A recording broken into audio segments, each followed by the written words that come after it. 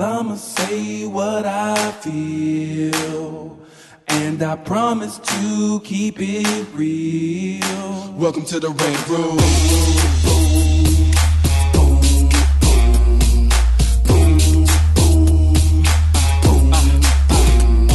So you wanna be a rider, well you gotta be a rider till your fears are diminished and the doubts are behind ya. It's hard to grind and the business got me stressed in the Red Room. We let that shit up off our chest. You know the street nerd has got no time for no caca. Sass in class, yes that's Mr. Bolakaja. Never have to guess when you're listening to Hilliard. He gon' bring more game than a shark playing billiards. It's all about the craft of screenwriting. It's exciting when you turn an outline into something enlightening. Your pen and words are like bullets in a gun. Write what you feel, say what you want. Welcome to the Red Room. What's up, y'all? It's your boy, Hilliard Guest, and you guys are listening to the Screenwriters Rant Room. We keep it real, we keep it opinionated, we keep it what, everybody? Wakanda. Now, see, I like Wakanda. We just started doing that, too. Okay, so, people keep stealing our catchphrases, so we keep coming up with these phrases. Keep switching them up. Got to keep them on their toes, baby. We got at least till February, March. You always got to keep it wavy, you know. Yeah, and so please. Well, let's go last till June. February, I'm taking the month off. Right. I'm going on vacation in February. It's Black Wakanda out. It is blackety black, blackety black, everything. Black all day, everything. Answer the phone, Wakanda. Go to McDonald's. Would you like number 5? I like a Wakanda, a number 5. We got till February, then we got to come with something new. Yeah, coming up Black History Month. Mm-hmm. So, yeah. All right. So y'all know how we do it on the Rant Room. On this show, we discuss entertainment, TV, film, music, culture. But our focus is always screenwriting, stories, craft, and shit like that. So you hear her voice, Little Miss Interruption. Lisa Bolakaja, yes. The street nerdist herself. Yes. What's going down, Lisa? Cool. Hey, shout out to one of the homies on the Fan Brothers show who just got hired for American Gods. All right, who? So you go on the timeline and see who it is. So why are you trying to keep it all hush hush? She gave him a shout out with no name though. Like, good Ben. Hey, shout out. You know that's exciting because it's like one of the people that you follow for a while who are into fandom that do all kinds of amazing stuff, and for them to get on a TV show of that caliber is awesome. So shout out to them. A lot of people doing a lot of amazing stuff, and shout out to all the Black women out there who are changing up what pop culture is in terms of talking about it, writing about it, and being the influencers and the brothers that are backing us up. Because you ain't got the black girls behind you on the internet, you fucked up. Listen. And sisters are the culture bearers anyway. So it's like when the sisters are running with you, like anything, especially like in hip hop culture, people are always talking about, well, how come certain people don't make it in hip hop? If black women ain't behind you, you're not gonna make it, bruh. I don't care if you use a white rapper, a Latino rapper, I don't care. And once the sisters get that stamp of approval, brothers come through. Like, hey, all right, well, here we go. So just want to recognize. What you got to say about that? Gotta recognize. Oh, I agree. Yeah, I don't want no problems. I don't want no problems. So, you know, shout out Love to them. My sisters. A lot of them who are writing, a lot of them are doing a lot of the writing in terms of film review, who are having a huge impact on that in terms of the Black Girl Nerds. Oh my God, Black Girl Nerds are like, they're killing it because there's so many people who are listening to what we have to say and all the fans and all of that. So shout out to everybody who's in the clique who enjoy being nerds and geeks, who love film, who love TV, and who support those actors and actresses that are doing all the things. So, and shout out to Issa Rae. I know it's been a couple of weeks since the Emmys and stuff. Who was real? I'm regretting not having her on before she became big again. I've been trying to tell you. I said you got to snatch a sister up. She kept saying, "I keep coming." I'm like, well, let me squeeze. You know, you see. If you would have told, I would have picked her up myself. Now she's like, Hilliard and who? That's on you. Like That's on you. But shout out to Issa who kept it real definitely. when she said, "Who are you rooting for at the Emmys?" And she saw all the black people. And you know what? Yes, honey, say that. Big shout out to Lena Waithe for winning. That's our girl. Yes. She's my co-chair on the Black Committee, the Writers Guild. And Sterling Brown for winning. Sterling Brown. Yes. Sterling Brown. The last time I seen a brother win that was Andre Brower way back for Homicide: Life in the Streets. That's like 19, 20 years ago. He won last year, didn't he? Yeah, it's back to back. But it was something different. Like it was the best actor in the miniseries. Right. But for this and a series, best actor. See, you know what? I was talking with Scott about the OJ thing. We were talking when he was filming it, and he kept saying to me, he was like, "Watch Sterling Brown. Watch, he's going to be a force. He's going to be a force." And then, show came out, and then I thought I heard somebody say that about Alan Maldonado. I mean, that's the rumor was going on. That's what people tell. We can start the rumor here. That's what people And tell. Alan, you have a superstar type name because your name just rolls. Alan Maldonado. It just sounds like that's like movie marquee. Come on, I appreciate it. I appreciate it. On the theater, And the Oscar goes to Alan Maldonado. Once people get it right. Like I've been McDonald, I've been McL, like I've been Mick. I don't know what is. I've been Irish several times. Irish. Black Irish. But how did they get that It from ain't your a last name? C nowhere near my name. Right, but right. hey, people just I don't know what it is. Well, It's like, they assume. you can't put your finger on it. It makes no sense. It makes no sense. But hey, I get You know what? They're lazy and don't care. That's why. You don't say that. that's Say fair. that. Say that. Very true. Well, a lot of people call me Hilliard. And I'm like, see, that's ghetto laziness. It's Hilliard. Or Hilliard. Something. Fucking. Because it was Hillard. It would be right. spelled Hillard Right. or something like that. Yeah. What was that? Nah, I get it. What's up, Chris? Welcome to the show. Hi, people. Chris Derrick from the Derrick Brothers Writing Directing Team. What's going on, dog? Working, Yeah. slaving. Working for the man. Yeah, I mean, I'm just trying to. I finally got to do my rewrites on the script today.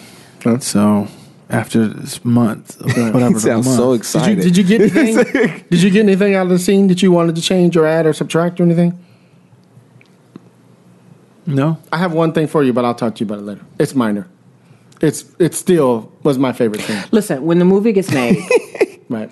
can I just tell can I be Alan one, what you wrote. can I be Tell Alan can I what you be He one of looks the so back? excited for the Can I notes. be one of the though. That's background what's people? hilarious. All right, so I wrote this movie. It's about Orson Welles, and then there's a scene that was in the black scene was when he starts his love affair with Eartha Kitt, and it starts off in this jazz club in Paris where Duke Ellington's playing with his band, and she's singing on the stage, and Orson comes in and sits down, and he's like, oh, because he knows Duke from when they were on Broadway like 10 years earlier, Right. and then Duke's like, oh, there's this woman I want you to meet. Come sit down. And they Eartha Kitt, and they, then go out and they spend the whole night together walking through Paris, having this discussion about, he played Othello in his movie, which he was trying to make it to still at the time in blackface. She kind of like She goes in on him. Right. Like, you played him in blackface, and he's like, well, it was raw sienna more than. right.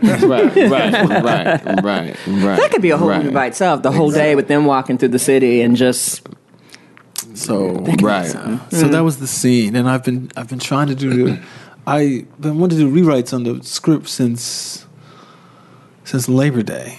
So now I finally have today to now you finally to do- knock out like 3 scenes is my plan today. Okay. but that's what I'm working on. Right. Because I had a great time just hearing it. The guys, The chemistry. the chemistry was it good. What's her name? Keandra. Yeah. And I thought David really kind of nailed that accent Yeah, for Orson. I was Orson, like, yeah. See, what was cool what he did, what I really liked was his and it was cool because I was trying to do this in the script, and he kind of picked up on it. Was Right.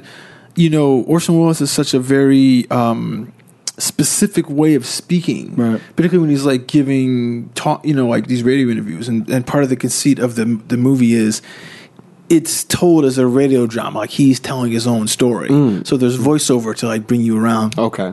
And I wanted the voiceover to sound like this very, smart and person. Right. And then the rest of the time, he's just surrounded by people. He's not always trying to speak with the big words and stuff like that. And he was able to gave the voiceover at a different tone. Right. I mean, it's written differently, but he spoke it differently, which I really liked. And Right. then he was a little different when he was. Did you present? Yeah. Right. Yeah. And it was good. I really liked that. It was good. Well, that's good, man. So welcome to the show, my man. Thank you. Thank you. So y'all know how we do it on the Rant Room. If you guys are grown, let's go ahead and get it in. So today we got my man on here, the OG actor himself, the pimp dog. Oh shit. Talk that talk, He is walk in the that walk. OG. You know, He talk is in the about new talk OG that show. talk, walk that walk. Speak on it. Speak on it. You know, the rapper himself. He said he got bars too. He said he got bars. Oh, you got bars. All right. All right. I'm gonna put them all up on Okay. these bars. Put me all out there. You know what I mean? People Get a gonna be cipher out tweeting, here yo, in I a got bars. He called out a couple people. He called out Lil Wayne. Oh, damn it. Wayne ain't got no problems. Wayne ain't got no problems. I'm fucking with you. Yeah. Alan Maldonado, you guys. What's up, man? What's Welcome to the show, happening? man. We appreciate it. Hey, man, I'm glad to be here, Yeah, man. man. Glad to wrap it up and rant with y'all. What's Yeah. going Thank on? you for spending a little bit of your Sunday with us. Hey, I know no you problem. No problem. Football day and all See, that you shit. got me. You got me now. You know what I'm saying? So you didn't wait like Issa. Exactly. You didn't wait like Issa. You know what I mean? I slid in real quick. That's hilarious. That's hilarious. So, let's go back a little bit. Tell the kids where you're from, how you got into the game. Okay. What's up, everybody? From Rialto, California. Right. It's like 60 miles east of Los Angeles. I grew up in Compton in my early years, like for about 7. Really? And then we moved because of the violence or whatever. Literally, my neighbor literally got killed. Really? It was a home invasion. Right, It was a right. home invasion. So my mom was like, we're not gonna do this here. But the crazy thing about it is that everybody had the same idea. Right. so Compton just went to Rialto. That's basically what it was. It's like my neighborhood moved from the Bay, from Palo Alto, which is where like Dangerous Minds took place, to Stockton. Everybody moved to Stockton or Richmond or something. Yeah, everybody had the same idea. Right. So, I was supposed to be getting away from all the gang violence, and 4 houses down, and Crips right down Crips the street. right down the street. So it was like, Lil Ray Ray. you got an A for effort, though. An A for effort, but yeah, grew up out there, Rialto. Didn't really even know what I wanted to do till I was about like 17. I was dabbling acting or whatever, and I always tell this story because it was. I remember the day that changed my life was. In short, I was outside with the fellas. They out smoking, drinking. I'm out You didn't there have chilling. nothing, no, you were just standing there. Yeah. No, I don't drink or smoke. So I mean, that was that even back then. Even surrounded by it. I just never entertained me. Never really. I was never drawn to it. Never was like, let's do that. But so I saw this lady walking down the alley, and I just couldn't take my eyes off of her, and I literally everyone around me kind of disappeared, and I was like, okay, and just couldn't keep my eyes on her. And she got closer. It was my mother. And it broke my heart because I've never seen my mother. Let me tell you how the magic of a black woman. I didn't know we was broke until I was 17. Until you were 17. I didn't know we was broke. Like the way she played it, the way she took care manipulated the situation. I always thought we saving. Like it was just the weirdest shit. Like I'm thinking about it now. How dumb was I? Like I was not believing this shit. That's that church building fund. Okay. Yeah. Like we went from a house, then we went to a townhouse, then we in the projects. I'm like, oh no, we saving. We saving, we good. Right. We good. I didn't really, dissect it just because she knew me because, since I was young, I've always been like a businessman. I would call her when I was 3 years old and tell her, I made her bed up, so she owed me $3. Yes. You know what I'm saying? So I've been a hustler my entire life. Money, so I made your bed, so you owe me $3. She told me to do it. I just this is my fee. Yeah, that's exactly what it was.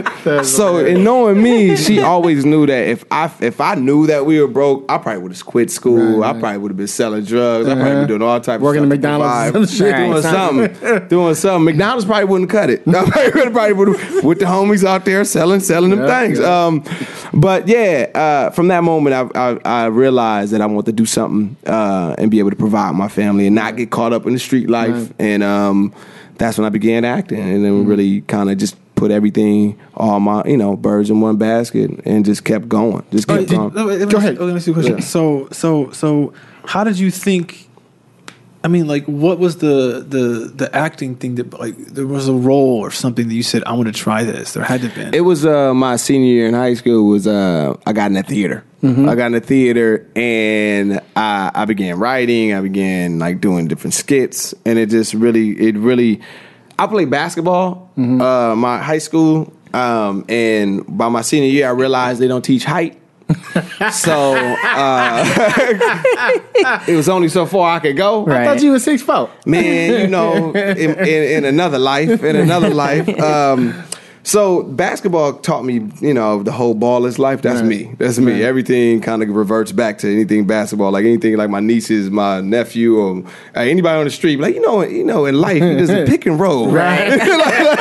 like that's always my analogy goes to basketball. Sometimes you got a free throw. Yeah. Sometimes you got to know your players. As a coach, everybody, you know, it's just different things like that. But basketball was really what my first obsession, because I do have an obsessive personality.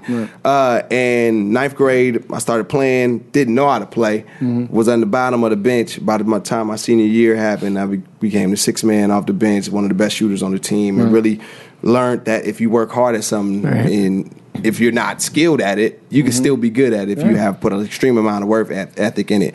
Then acting was the thing that I realized my senior year was like, oh, this is my gift. This is what comes easy to me, because I did something that came hard to me and actually became good at it. So I really just transferred that energy into acting. Was like, well, if I put this same amount of energy into something that I'm actually naturally gifted at, what can be? How great can I be? That was always the question that runs in my head every day. So that's how I got in the game, as far as wanting to act and realizing like this is something that I could be good at. Yeah. Did you like all of a sudden then after high school go looking for agents and shit and hitting the pavement and auditioning? Man, and all that? Shit, I ain't know how to do it. I just was like, all right, let me get to LA and figure something out. I got into this acting class. Shout out to Bobby Shaw Chance. Oh yeah, Bobby. That's like my second month. She birthed me as an actor. I'm talking about this is 2000. No other numbers with it. This 2000. This was 2000.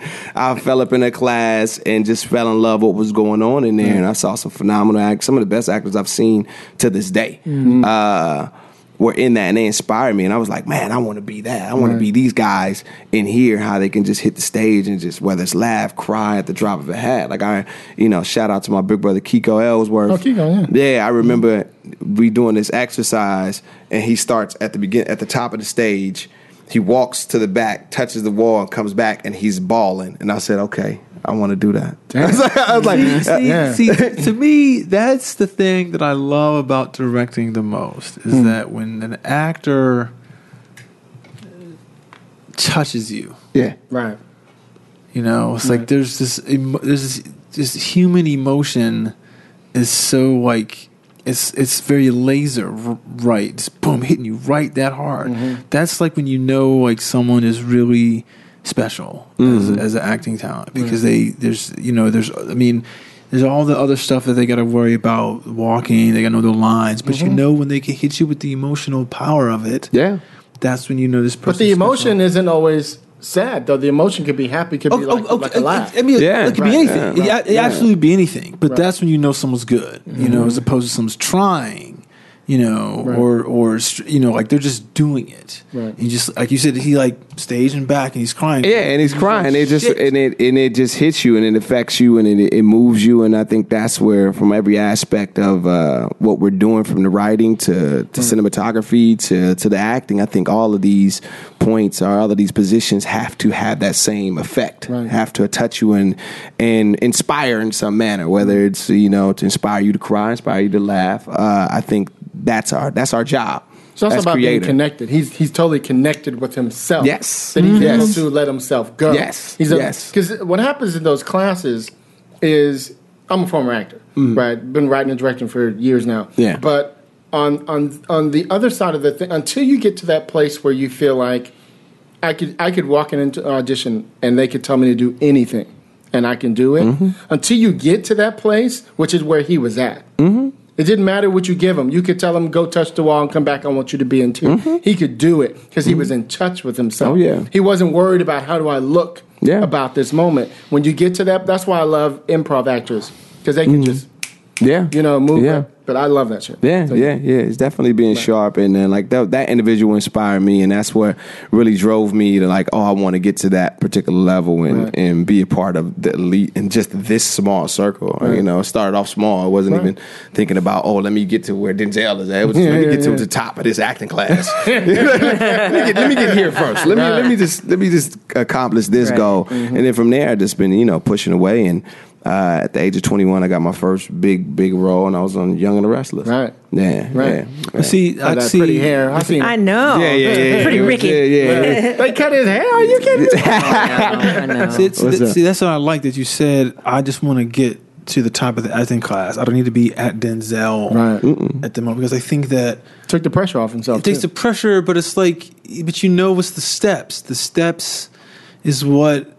Like every career is built on. It's like you just can't catapult to the top of the class. I mean, and some people do, but they don't stay because they don't know the steps and they don't know how they got there. That's a great point. That's a great point. I talk about it all the time as far as, especially with my career, I built it brick by brick. Right. Like I went from...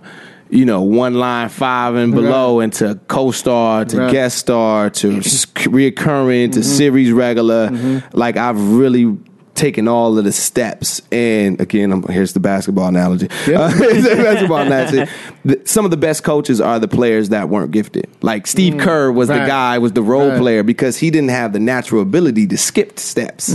Where Michael Jordan had this gift that he could skip steps. That he could skip steps. So in order to teach others, it's very difficult because it's like you should be able to jump 8 feet in the air. Like why can't you do that? That's why I think that Michael and Magic were not good coaches, because they're so gifted, they don't understand what has to happen.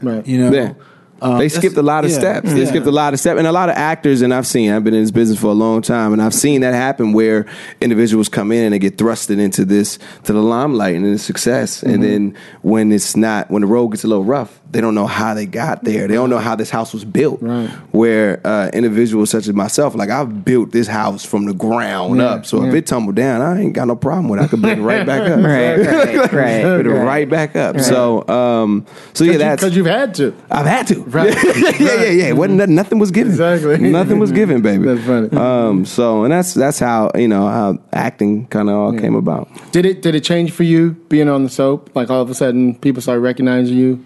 Was it an adjustment? Sort of, yeah. Yeah, because I grew up in Rialto. It's kind of like a small town type of thing. And, I was really you get thrusted in this acting world and everybody's just talking about acting stuff where I'm not that dude. I like to be around real people with real problems. That's like tell me about, what's going on with the kids, life, what's going on with you personally. I don't, the lighting on my headshots. I don't feel like talking about that for 3.5 hours. Like I don't know. I'm like, that's just not what I want to talk about. So I did move. I lived out here and I moved to Long Beach. Okay. But being on the soap was kind of cut short. I was on there for about a year. Then I got hit by a drunk driver. Oh my God. Yeah, I was walking. I was coming outside of my acting class, and I got hit by a BMW Roadster going 65 miles per hour. What? Yeah, that's why these scars around my lip, and my right leg was broke. My spine was curved. Wow. So I had to, totally rehab my entire life, and which brings my kind of life motto as far as nothing is nor positive nor negative. It just is. Right. Being that a lot of people hear that and they be like, oh, that's such a negative thing. So stop my, stand on Young and the Restless. But my outlook on life totally changed. My fearlessness to approach every day like it's my last. My connection with God. My just understanding of people.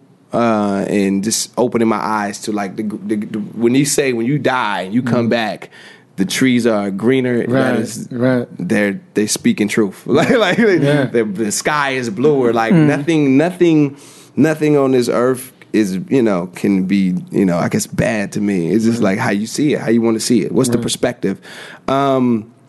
So after that happened, I guess my testimony to God is that after my rehab, the first week that I was able to audition, I booked 3 TV shows in 1 week. Wow. Yeah. Yeah. It's one had to make a decision which one you was gonna do. Yeah, it was a thing that it was confirmation. Right. You know, because it was tough. I'm not saying that it wasn't tough on the psyche of it all. Right. I was a person that I was pretty boring my entire life. Meaning that you touch my face, right. I'm losing my mind. It's a fight. You know, and growing up in the hood, I was I was the first one. Right. I was the first one. They line everybody up. That's Devontae. That's Marquise. That's Ihukumeti. That's Allen. Right. Oh, we gonna fight Allen. Right. Like hey, we gonna fight Allen. Right. He's the short, light skin. So I had been fighting my entire life. So and when it came about, when my face was like this, rest in peace, Emmett Till, but my face looked like Emmett Till. Like I could pull up pictures and you'd be like, wow. What is this? And I was never upset. I was never angry, and that was strange for me. That was strange for me, and I always think about that whenever I kind of get emotional about life, and then just kind of think of just that peace that I had during that time was crazy because my life was in jeopardy, and I was never angry, never angry at the individual. Now, like this is what I'm supposed to go through. Did you get money from this guy? Not as much as I should have. Yeah, not as much as I should have.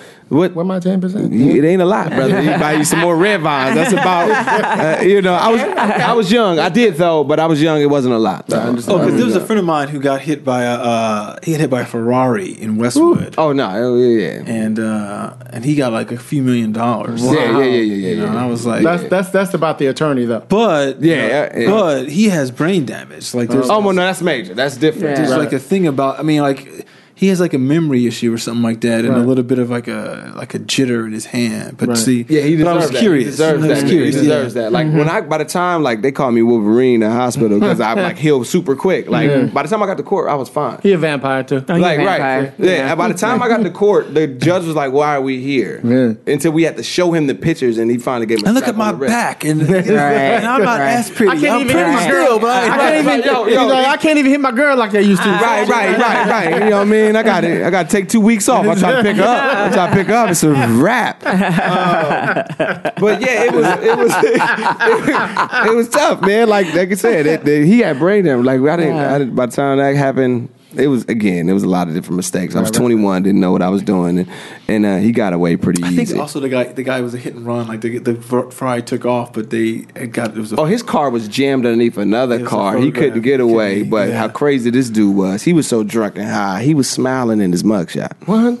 Yeah, he was gone. No, he was gone. I don't know. Right. He thought he was at the mall or something. He was at Montgomery Wards or something. cheese. Yeah, JC Penney's taking pictures. I don't know what he was doing. Yeah, DMV. What is it? Yeah. He thought he was getting a license. Okay. He was gone. But Wow. But yeah, so I've been through some stuff on this journey of acting and just life. Right. Definitely. Right. So you've been in the grind for a while. You've done movies and TV. Yeah.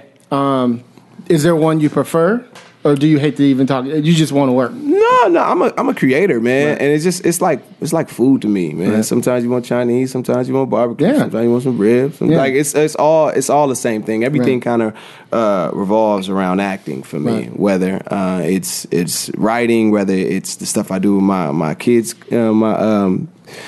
kids organization that I have. I teach foster kids and at-risk youth. Whether it's my music company, it all revolves around acting. Okay. Yeah.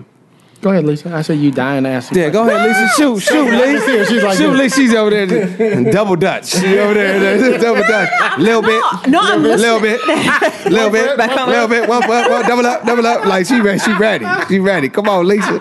Hit me one time. No, I was just listening into you were just talking about the accident and stuff, and just talking about the resilience of bouncing back and some of the roles. I mean, you've done a variety of like characters and things, and it's just because I've been following for a while, and it's like you're one of those character actors that you see like just those people like they're just like they feel like you're your cousin. I mean, we've never met, but you see people and you're like, that's one of those dudes who's going to be around for a while. And then that you see him like, oh, that's like family, that kind of thing. Mm-hmm. But is there some kind of role that you really want to play? Because I almost feel like I'm a big sci-fi head. Like, I want to see you in something science fiction-y. I would love that. Futuristic. I would love that. Because you have that face. Because because you know I love faces, right. you know, and you have a face that I want to see in the side. Girl.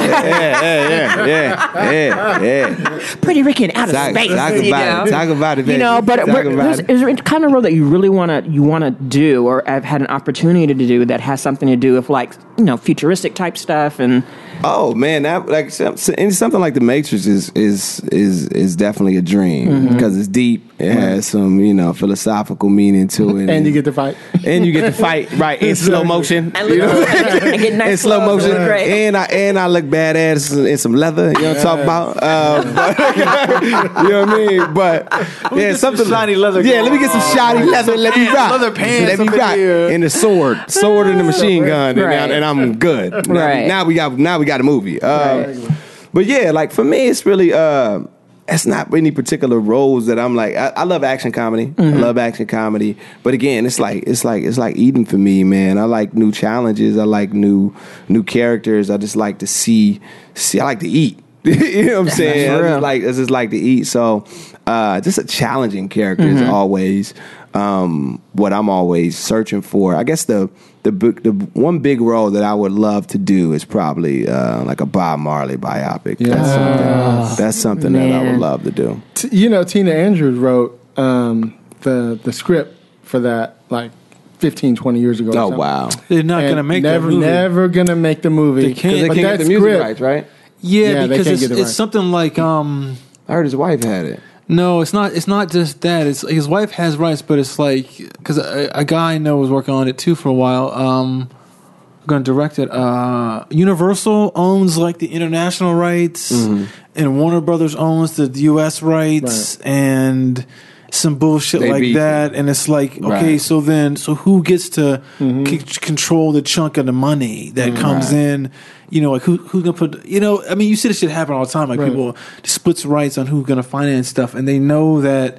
I mean, like now, see, I realized maybe 10 years ago you probably fight on that, but now because like music has got no value anymore because of the internet, I don't think they should be fighting over that. You know, because think about it, it's not gonna increase record sales on any of his back catalog the way it would if it came out 10 years ago. Right. So now it's just like, so what are you fighting over? I'm surprised they don't do her book, because Rita Marley's biography I love, and I think that's the way to tell the story, because she had a huge impact on his career, and a lot of the stuff that I'm fascinated in, because if you haven't read Rita Marley's bio, you should read it, because there's some really amazing, almost like spiritual, mystical things that happen that I think that would be the way to tell the story. And plus, I just love Rita Marley, you know. All the stuff she's been through and just holding it down, and especially with him having all these other kids, and then she's taking care of these kids. Like, women would show up and be like, look, he ain't coming, and they would drop the kids off at the house. Wow. And so for years, I thought Rita Marley... That was the thing in the 70s.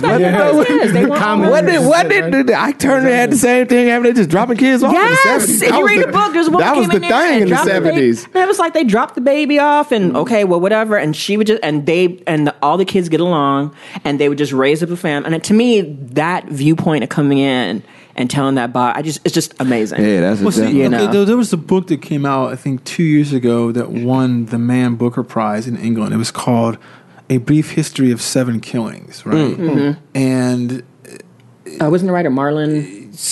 Like Marlon James. Marlon James. Yeah. So that has something to do with the Bob Marley killing. Like the CIA's involved. There's all this conspiracy thing. I mean, that could be a cool like TV show on it. Right. You know? It's like a way because it's told from all different point of views. I feel like it needs to be a miniseries.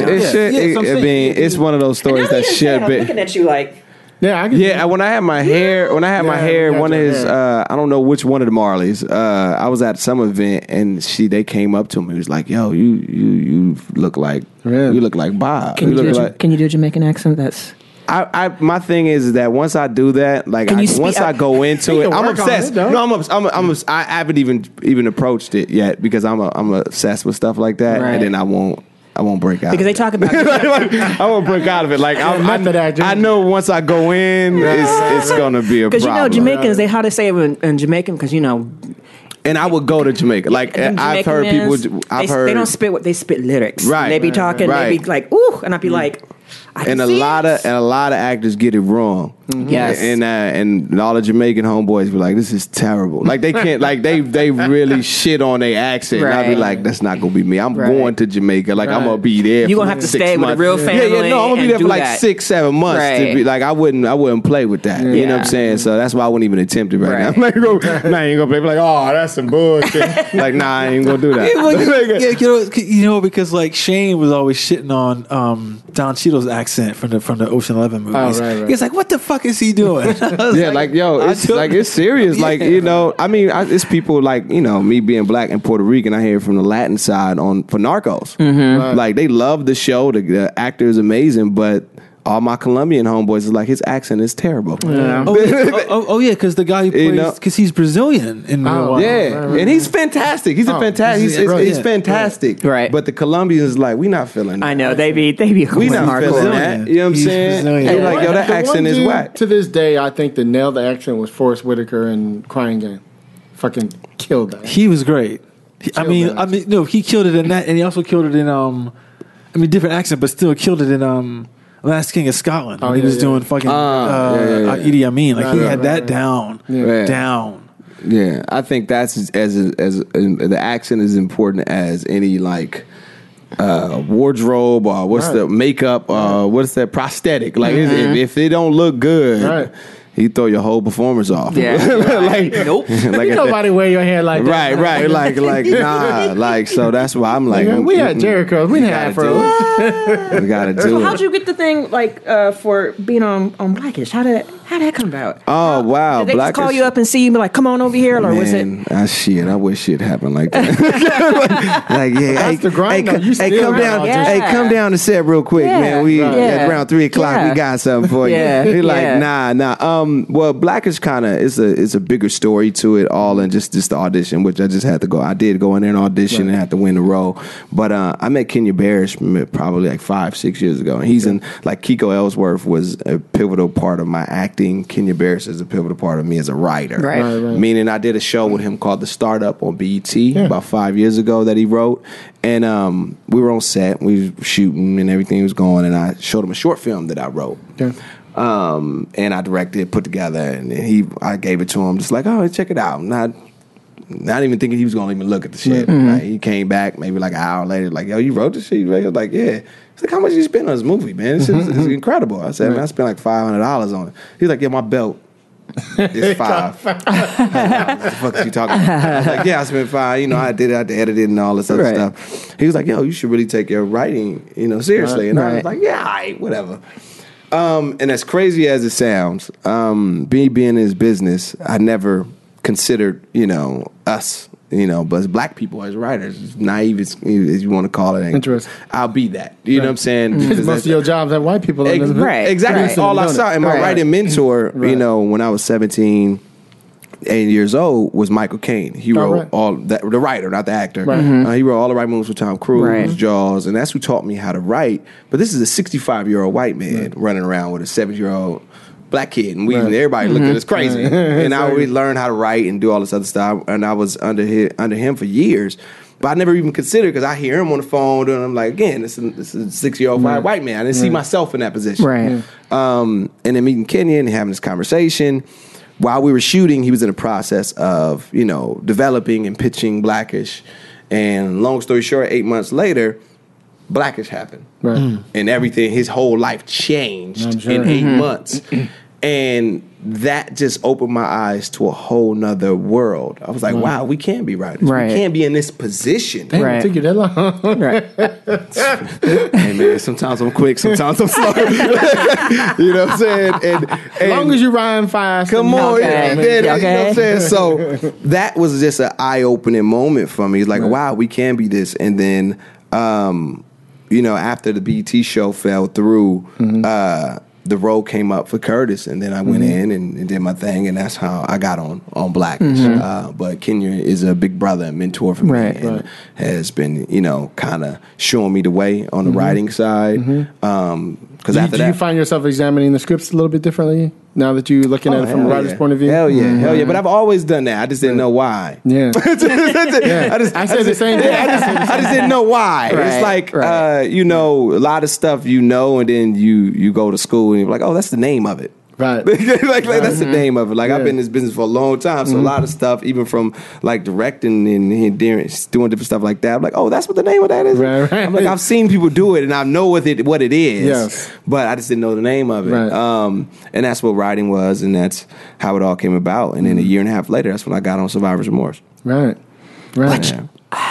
Isn't Luther, my friend Luther. Yeah, that's who put this whole. Shout out to Luther Mace, man. He the one who put this all together. Okay. He was grinding for a long time. I've heard, I don't know, I've heard bits and pieces of his story, but I've heard, and I'm talking about everybody from HBO execs, everybody walks up and like, yo, we love Luther. He's been plugging away. Like, I'm like, long time. and I was, I was my office mate, man. So we did, what was this, the fourth season? Yeah. Yeah. So I was there, and I was there to witness his, his first. You was there as a writer. Yeah. That's right. Yeah, I don't know why I went blank on that all of a sudden. Yeah. That's right. So that was your first staff job? No. Oh, that wasn't? Well, no, it is my first step, but that was my second season. Oh, you were on the season before. Because that's what I want to get into now is the writing part of it now. Because the acting part, yes, but let's get into the writing. Let's talk about some writing. Yes. Let's talk about it. I reoccurred on the show season 2. Right. And me and Mike just really hit it off on set. Like, a lot of stuff I would just do, give him some new alts and different things like that. And I was just, like, he literally, after we did the first scene, he rewrote the next scene on the way to our next location. Yeah. So it went from like a 1-page scene to like 4 pages. Wow. Really? Just because he was impressed with what I did in the first scene. That's like I said, it's people. I always remember different people in different stages of my life. Like Mike O'Malley. I was gonna say Mike is great. O'Malley, Mike is, man. He's another person like that. Changed my life as far as him giving me the opportunity and seeing something in me that that nobody else saw. Right. So basically, I did 2 episodes, and I was I was doing a table read for Blackish, and Mike sends me a text message. He's like, "Man, you want to write?" Okay, stop. I said, like, I want to slap you right now. You just got a text. Right. Yeah. You want to write something? You got to write. And I'm like, for what? For what? I'm like, a check? Or what am I writing? Is it you need a bio done? Or something? What are you talking about? He was like, yeah, you want to write for he just put SR. Like, it wasn't even a long text. It was SR. I looked at it, and this is in the middle of the table read. I'm just kind of like, fuck yeah. I said, fuck yeah back. And then he's like, all right, stars are getting in contact with your team, and we'll work it all out. And we had several conversations, and that's when, he realized who my mentor was and, found out of my writing background. And then that's when I went in and met with the whole team. Did you have to give him a script or anything, or did you? No. That's good. Bitch, look. Hold your hand out. So that was off of Mike's word. No. That was off Mike. Yes. Mike said, trust me. Yeah. Yes. If it don't work, Right. we'll let Yes. it go. Right. That's why Mike, can't nobody say nothing bad about Mike. Yeah. I'll bust somebody up. Bust somebody up. For my Irish man, don't you say nothing bad about O'Malley. No, he's O'Malley, I choke somebody out for O'Malley. You better talk about it. I met him somewhere. I can't remember where I met him. Just one time. He just was the nicest guy. Like, literally, such a nice guy. No, he's incredible family man, and I think that's where we really kicked off because I'm a big person about family and taking care of my family. But yeah, but this again, I've been writing since I was 17, and writing. I got scripts out there that don't have my name on it. You know what I'm saying? You know what I'm saying? Don't have my name on it. That's I had to pay my dues with my mentor. It's I remember waking up at 7:00 in the morning, sitting at his dusty table. Shout out to my man Michael K, MK, the killer. That's my guy. And 7 a.m. to pretty much 9 p.m. sitting at this table, just going at it. 17-year-olds, on a Friday night when I should be out partying. I'm with this man, and we in there just writing. I'm like, going to sleep. And he was paying me, crumbs and McGriddles. You know what I'm saying? So it's one of those things I always tell people. Like, I think Denzel said it. Everybody said it. Luck is when opportunity meets preparation, meets a great attitude. Right. And that's where the situation with like Mike hit. Like, and one thing that he was like, one of the reasons why I'm bringing you in here is because you have a great energy. You have a great energy. You make everybody around you, have a good time, and you bring a positive energy. And anybody who's been in the writer's room knows that it get tough in there. It get tough, and if you don't have a positive outlook on anything, it could get ugly.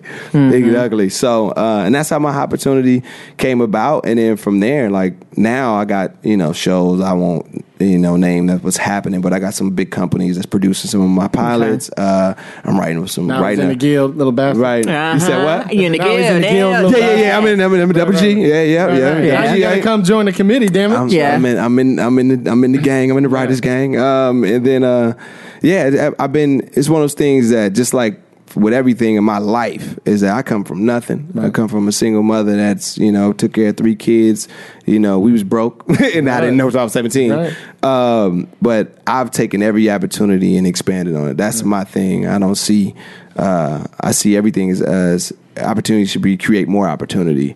So whatever, like I said, from the me reoccurring on Survivor's Remorse, I created this, and then from that, I always look at my mentors and my people that have helped me out and in this world that haven't got a lot of. Right. That I'm always in a position to make them proud. Like I can't wait to do things where Mike is like, oh wow, like I want to make these individuals proud by taking a shot on this, this kid from the projects, right? You know what I'm saying? I want them to be like, oh, see, this is why, this is why, right? And and that's my goal. And that's why I wake up every day 7 o'clock in the morning and go to 2 o'clock in the morning every day. Right. Right. Every day. That's the grind. Every day. Grind. So it's one of those things where I never sit on any opportunity. I expand that's how I built my entire career.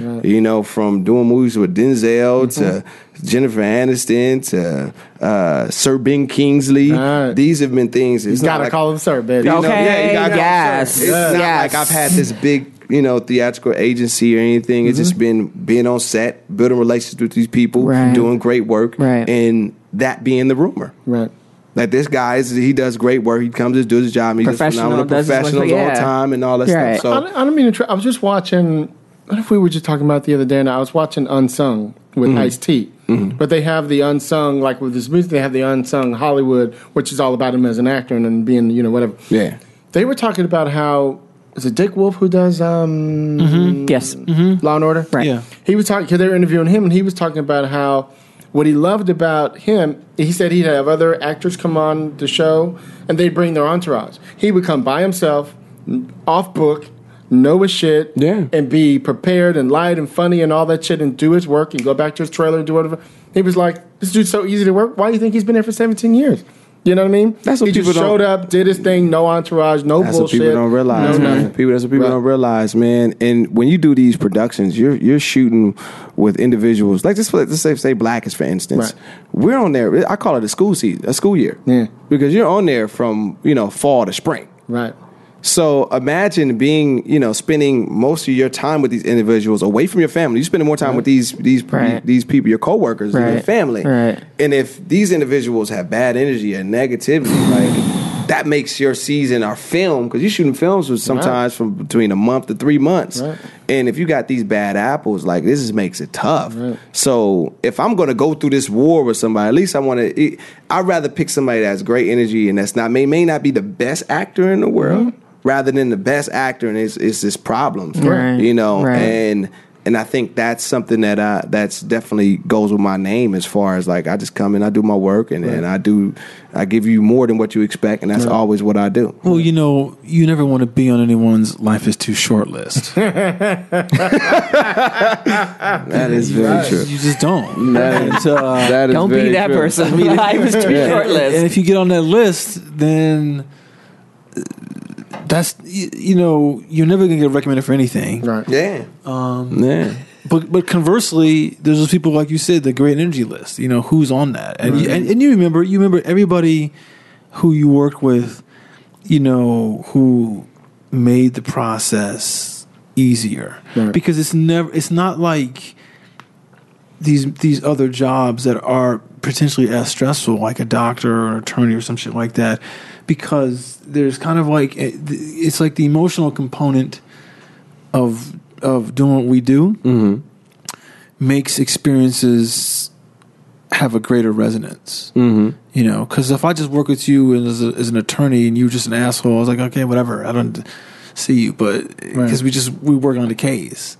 But if you were an asshole on my film set or on my TV shoot or in my writer's room, then it's like you just made everything, like you magnified. Exactly. You magnify an already emotional bubble. So you magnified it. And I was like, him again. Yeah. And you're dealing with a whole crew of emotional people. like in the writer's room, we're all emotional. We all got issues. We all got stuff we're going through. So, as an actor, same egos. thing. Yeah, egos and all of these different things, man. So that's something that I always tell actors up and coming, build your equity. Right. Build your equity as far as being someone that's, on time, has a great time, has great energy, and always does more than what's expected. Right. And then just consider this, is for us as black people, we gotta be. We can't make the same mistakes. How many times have we had this conversation? No. See, I say this all the time. It's like, when we were at the Writers Guild the other night, the thing, your assistant was wearing that T-shirt with the different, like black, the different black women. Yeah, the black directors. Right. And I noticed that Casey Lemon was on there, and I was talking to this guy. I said, what happened to her after he was by you? And he was like, well, Caveman's Valentine. And I was like, yeah, but that shouldn't have harmed her career to that extent. Because I was just talking to my brother Alex the other day. We were talking about, like Blade Runner, and I was like, and he's like, what happened? What happened? And I was like, if you remember, that movie flopped. Yes, and then, huge flop. Became a cult classic. That movie flopped, and then Legend flopped, and then the next movie flopped. He had 3 flops in a row. And then he finally did... what's the thing with the women? Thelma and Louise. Oh, right. And that brought his career back. But if you're black, you're not going to get 3 flops in a row. No. On anything. Yeah, but and this is what you can flop upwards. That's the thing, and that's very true. And that, it all. I was just talking to my team the other day. I said people only care about winners. Right. Right. I mean, it's been a lot of people that's done a lot of heinous things, and people forget. Yeah. As soon as they win. True. And that's everybody. That's you just gotta. That's always your position. And the thing is that you can't, always hear that. And I'm always, you just got to keep going. Right. You can't let anybody, dictate. And the way technology is now to make a film is not like you have to break the bank to make a film nowadays. Right. So. We're in a position now where we can create our own. We can, with writers such as everyone at this table, with filmmakers, with technology, all those other things. It's about time that we take control of our own destiny and not allow these flops. We can't. Well, they won't allow us, so then go out and make it your own. Right. And this is what I'm go out and make your own. This is why it's so important to me to hear that you've actually progressed from the actor to the writer to the producer to the director. I mean, you're doing all those things that you have to do. You can no longer just be an actor anymore. No. You can no longer just be a writer.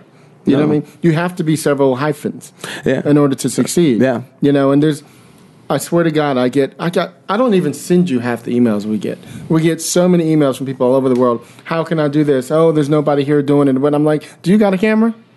Right. You know what I mean? Do you have a story? Do you have a camera? Do you know somebody with a fucking camera? So there's a movie that's coming out. It's called The Florida Project. Okay. Sean Baker directs his latest film. But his previous film was Tangerine.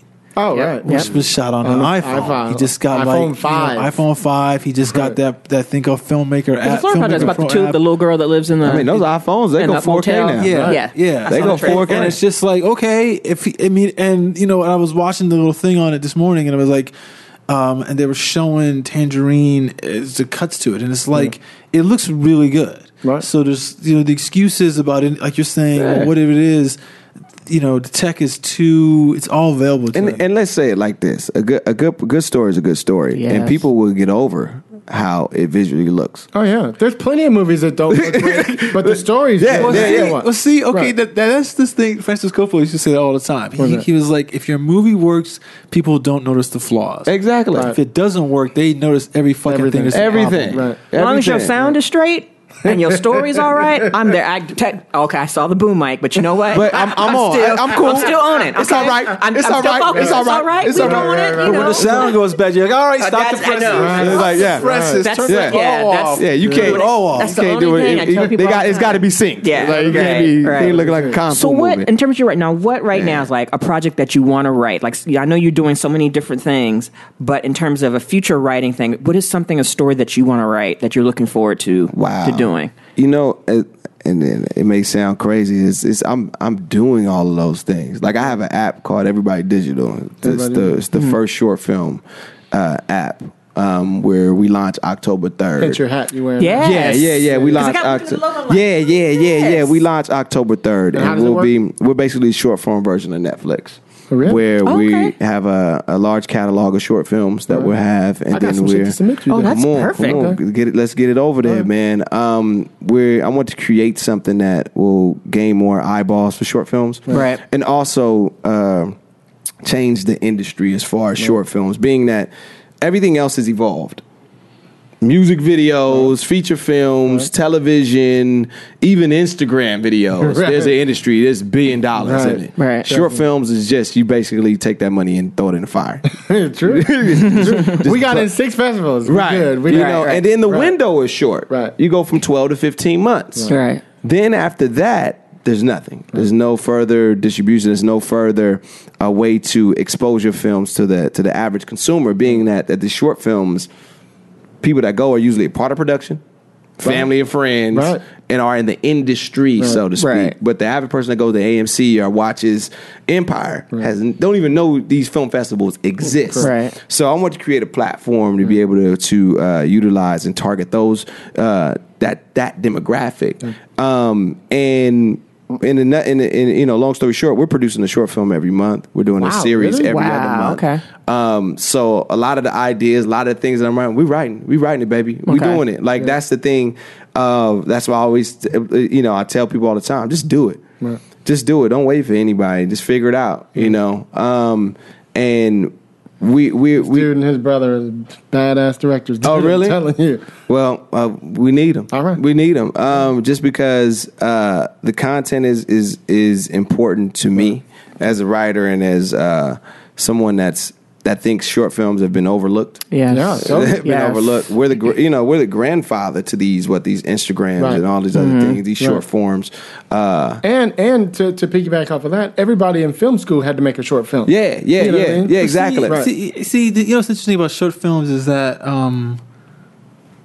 it's never really been a form that has been outside of like, I'm doing this to try to get my feature over here. The last 10 or 20 years. Right. But I used to always notice, in Europe, there's more of it's kind of like a culture, like we're talking about, there's a culture for it, because this guy, he's dead now, but he's a Polish director named Krzysztof Kieslowski. And he made he made these 2 short films I thought were just amazing. He's got a short film about killing and a short film about love. And I just was like, this is fucking fascinating. They're like, they're maybe like 30 minutes long or something like that, but so that they fall in this weird kind of pace where it's not a feature and it's not like some little 5-minute thing. But it was this, but he told a story that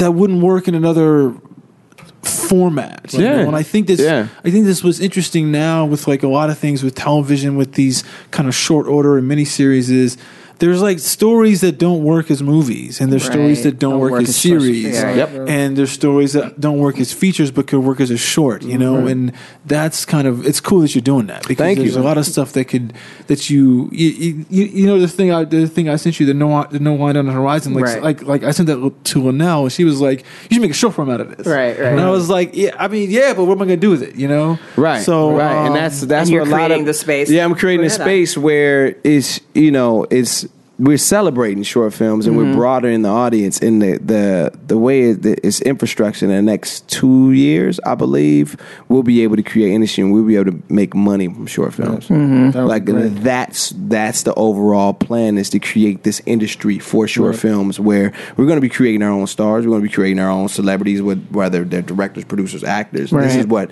our whole overall plan is. Just like, again, like Divines, just like all these other, there's Hype Williams and all these Director X that are celebrities from their genre. Right. You know, so that's the goal with Everybody Digital, is to be able to create these stars within our genre, short films. Just because there are stories that are best, you know, told in short form version. And overall, the, you know, attention span of people is getting shorter and shorter and shorter. And, you know, just satisfying the consumer, being that, you know, we spend more time on our phones than we watch TV. Where people are, you know, digesting these bite-sized, vignettes at a high rate. Why not give them something? Why not just give them something that's a great story, high quality, visually stimulating, aside from just people just doing it on their phones? You know, just taking it to another level, and that's what we're doing. And that's as far as on the writing side, like. I'm rewriting all any idea that I have. Like, okay, it's getting out there. We pushing it out. And again, back to like my mentors. Like, I've learned from the Kenya Barrises and the Mike O'Malley's, and I'm trying to just stand on their shoulders and like, how can I take it further? How can I, be able to create?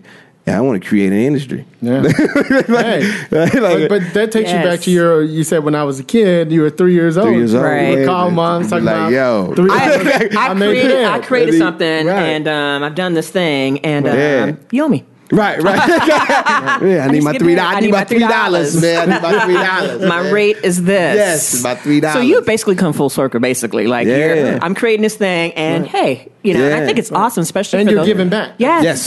Especially those people, like you said, the people who may email us and have questions around the world, because there's a lot of great storytellers out there who don't have that infrastructure or don't have an example of what they can do. Right. And by you providing this platform, they can go and check out online or whatever. It's just going to make better stories. And a lot of times for the short film makers, like, they don't know the business side of it, so they put all their money in the film and have nothing for marketing. Right. So it's a lot of great films that's even on YouTube that have like 12 views. That there's just nobody know about. And then and in creating this platform, I want to have something that's prestigious and something that's beautiful, something that is special. That people can go to one place and know what they're getting. You know, you can't, when you go to Walmart, you're getting everything, but if you go to Louis Vuitton, you feel some type of way. It's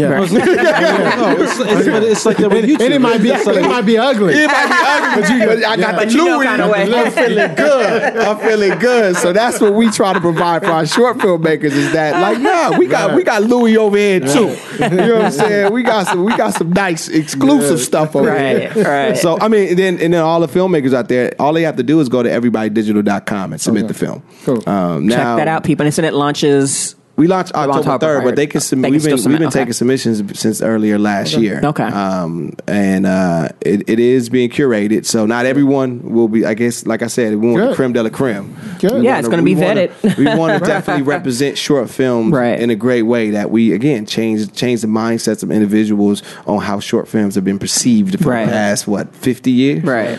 so yeah. And it'll save me, those people who go to those film festivals who love watching a short film fest, but sometimes you don't know what you're going to get.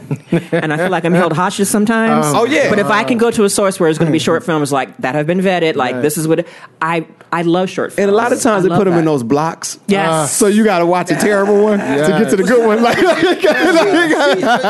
But you know what? That's something that I learned when we were doing Architects about the blocks. It's that, when we were in the LA Shorts Fest and we were in that one that was like on the prime night at the prime time. Yeah. Like there was like 9 shorts with ours and they were all fucking good. Yeah. But then when we did the other one, the Action on Film one, it was like in the afternoon, early, and it was like, and they were like 2 good ones. And I was like, so it was kind of like, okay, so I mean, if you go to the film festival, you need to go to the block where there's like some marquee film playing. Oh, yeah. It's a short, because if not, you're gonna be mad. Because people at the film festivals are disrespectful, man. Like they will walk up and get out in the middle of your like it ain't no. They be like, you know what? I can't do this. I can't do Hence this. why I tend to stay in the back. Right, so I can discreetly not hurt nobody's feelings. Right, like I'm gonna walk right out of this one. When I need to tip. Let me ask you one quick question in regard to your company. Yeah. So you saying you guys are making a film a month? Yeah. Are you guys looking for scripts? Like what's going on? Are you just making your own? Like what do you guys? It's very I guess what's the best way? Be hitting this. Yeah, that's what I'm saying. The best way to do it is how's the best way to say it? I don't want people just sending scripts. Right. I want people sending scripts. Motherfuckers. Just don't do that. You need just a release, bitch. Just don't do. I definitely like to meet the individual. Again, I'm a big energy and family type of person where it's bigger than business for me. You know what I'm saying? And then when it comes to creating the originals, it's very very well handpicked. Being that. Like I said, it's one of those things where I would love to meet with everybody. I love to meet people. Okay. So if you have something which we could try to set something up, and we can see how it goes. A lot of the stuff that we're doing has been through referrals. Right. Just because, I mean, let's just put it out there. This is legal reasons. I don't want people sending a bunch of scripts and then we shoot something and then people are like, oh, that's our script. Like, no. Like, that's one of the reasons why I'm like, no. I don't want people sending mad scripts. Y'all hear it, and don't be sending them to me. Look on the website, read the rules and guidelines. It's a legal thing. Right. It's a legal thing. Let me do the best way. There was some weird case the other day where somebody,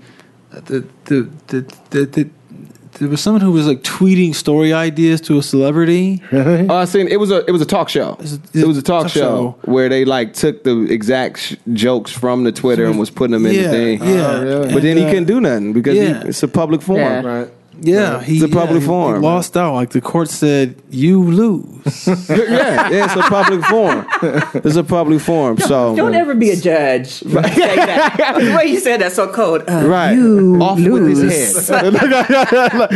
You shall eat cake. Yeah, so definitely. So I mean, it's been one of the definitely referrals, and like we dealing with. It's not even a sound like that. Like dealing with the different agencies and stuff like that. Just legal wise. Right. Legal wise, we have to do things in a proper way. Like this is. Like again, we're the short form version of Netflix, and that's kind of our company motto, and that's how we kind of have to keep it. I'm surprised Netflix doesn't do short films. They have a couple that's their They have loss. a couple of short There's films. like a couple on of there. award-winning ones. Yeah, they have a couple, and then that's it. But it's not like a segment at all. You're So right. I think you Right. guys are coming Right. at the right point. It's a great place to be. It's just one of those things where I feel that just like at a restaurant, man, you go to McDonald's and they put, lobster on the menu. You're not going to want that. I'm used to eating this way. Yeah, it's like I'm used to eating it this way. McDonald's lobster is this is what I'm used to. This is what I'm used to coming Exactly. to get. So, Right. Netflix has built their company model in a certain form, and they and the consumer is digesting things in a certain way. So even if they try to do something like that, it wouldn't. I don't think it would be received the same way, just because people are. I'm going to for this. Right. I'm going to McDonald's for the Big Mac. Right. All of a sudden, you throw a Whopper on there. I'm like, man, come on. I'm just curious why they never did it, because like now I think that people look at Netflix now to do contrary to what you said. Not that it's discounting it, but it's contrary. Is that for people who want to absorb 8-10 hours of content, and anything that's not that is is not really their thing. Right. Yeah, I mean, people love to binge watch. People love what Yes. what Netflix has built. Like I said, we following right their company motto, man. They just basically did what HBO did. They just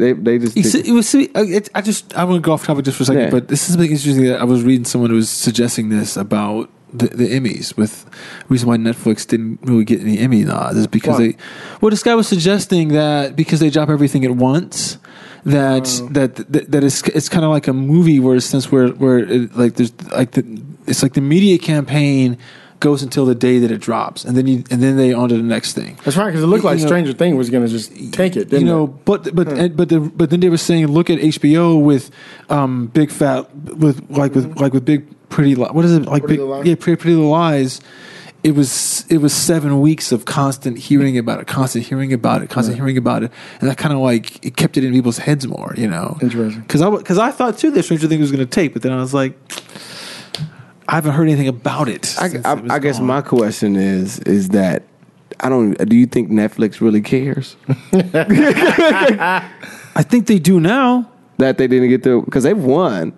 They won several. Like, I'm just they have, because the people over at HBO were saying to me one time, the biggest thing that we like look forward to when deciding on a show is, do we think it's gonna if it's gonna like move the needle culturally? Right. Like, people going to talk about it. Right. And people will talk about your thing if it wins Emmys. Right. So that's why I think that people do anything. I think that's why Netflix is trying to figure out their model differently now. I think it helps to be nominated. It helps. Yeah, sure. I think it helps. I think their bottom line isn't affected from it, though. No.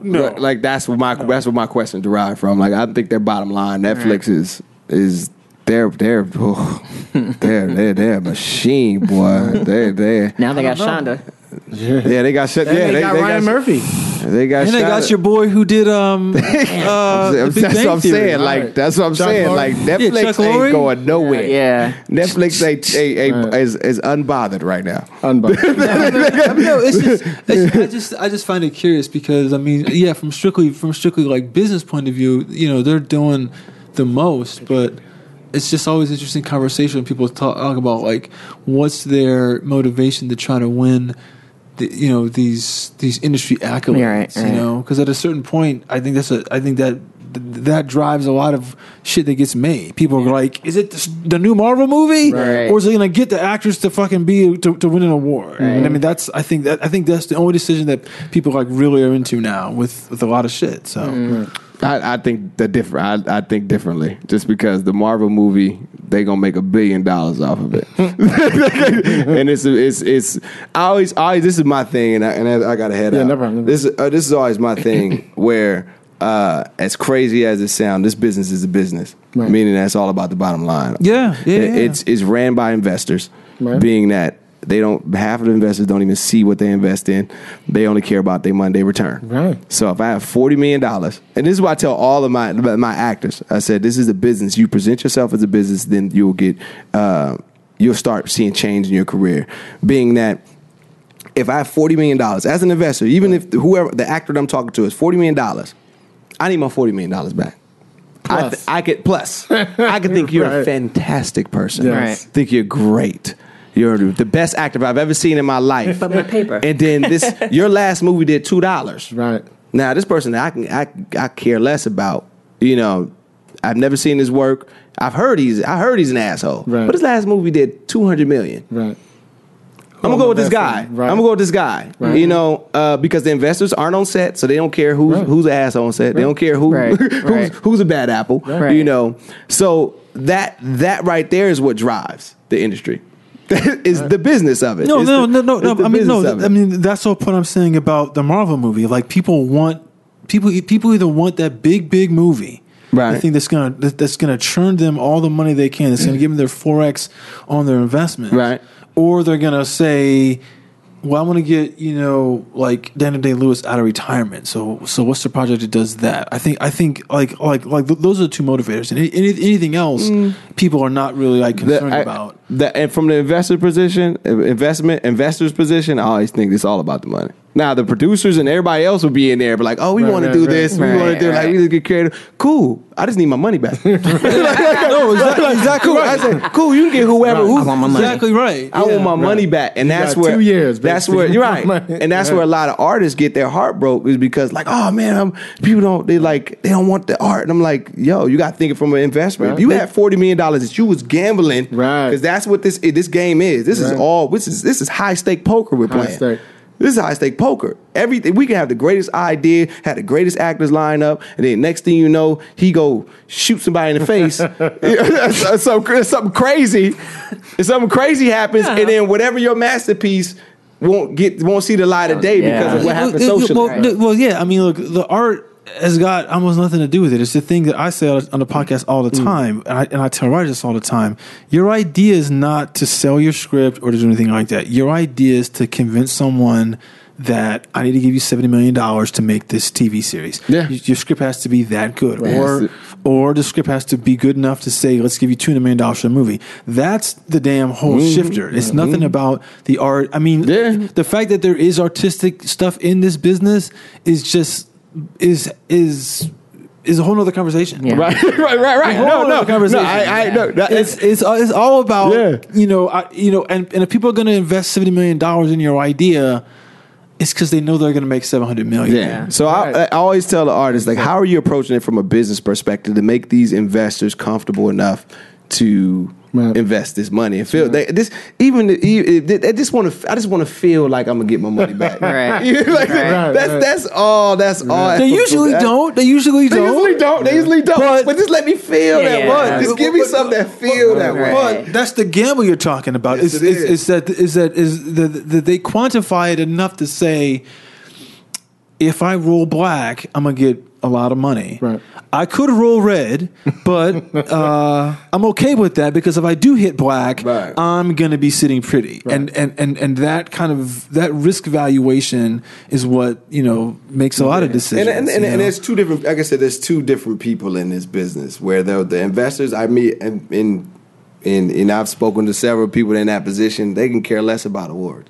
They want their money back. And then there's the other group where it's like, I want awards. Right. Yeah. But a lot of times they're not the investors. Right. They're the producers. Right. They're like, oh, we want these awards. They're trying to get, but that's the equal medium, and that's what makes this business as special as it is, and that's how we get the art is because of these two groups. And that's where the fight, anybody that's been in the writer's room, anybody that's been in the film, know that they always fighting against the money. Right. They always fight. Like, oh, we really need this for this. Like, oh, man, you better make it stretch. You better make it stretch. I don't see how that's going to benefit the bottom line. Right. Exactly. So that's the battle, and that's the industry that we in, man, and that's what makes magic. Alan, thank you, Alan. Thank you so much. Thank you. Repping the Boricua.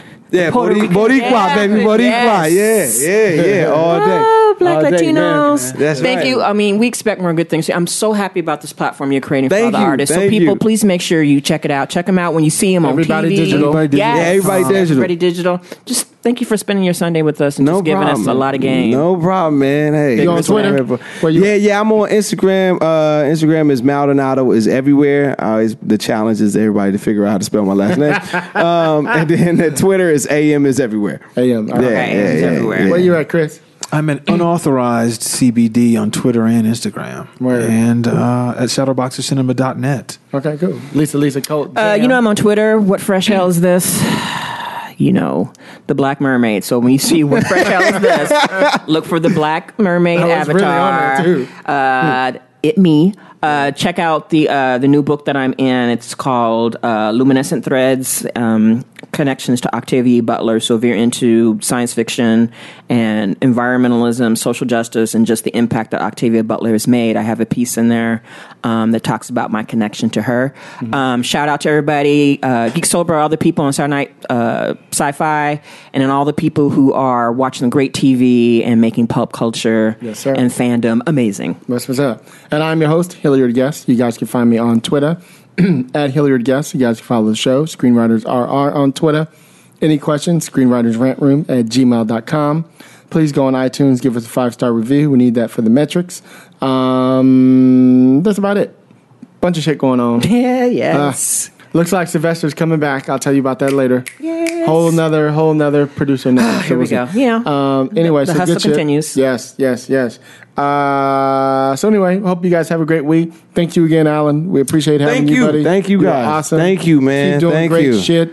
Hey, you know what I mean? Keep building. And Chris and I are going to send you some shit.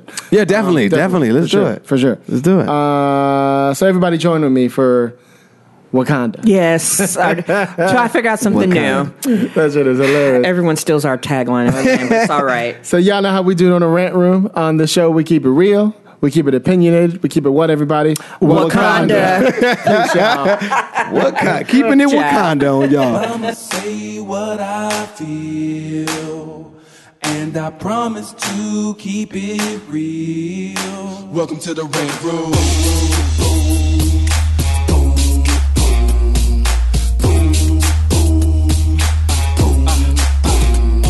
So you wanna be a rider? well you gotta be a rider till your fears are diminished and the doubts are behind ya. It's hard to grind and the business got me stressed in the rent room. We let that shit up off our chest. You know the street nerd has got no time for no caca. Sass in class, yes that's Mr. Bolakaja. Never have to guess when you're listening to Hilliard. He gon' bring more game than a shark playing billiards. It's all about the craft of screenwriting. It's exciting when you turn an outline into something enlightening. Your pen and words are like bullets in a gun. Write what you feel, say what you want. Welcome to the Red Room.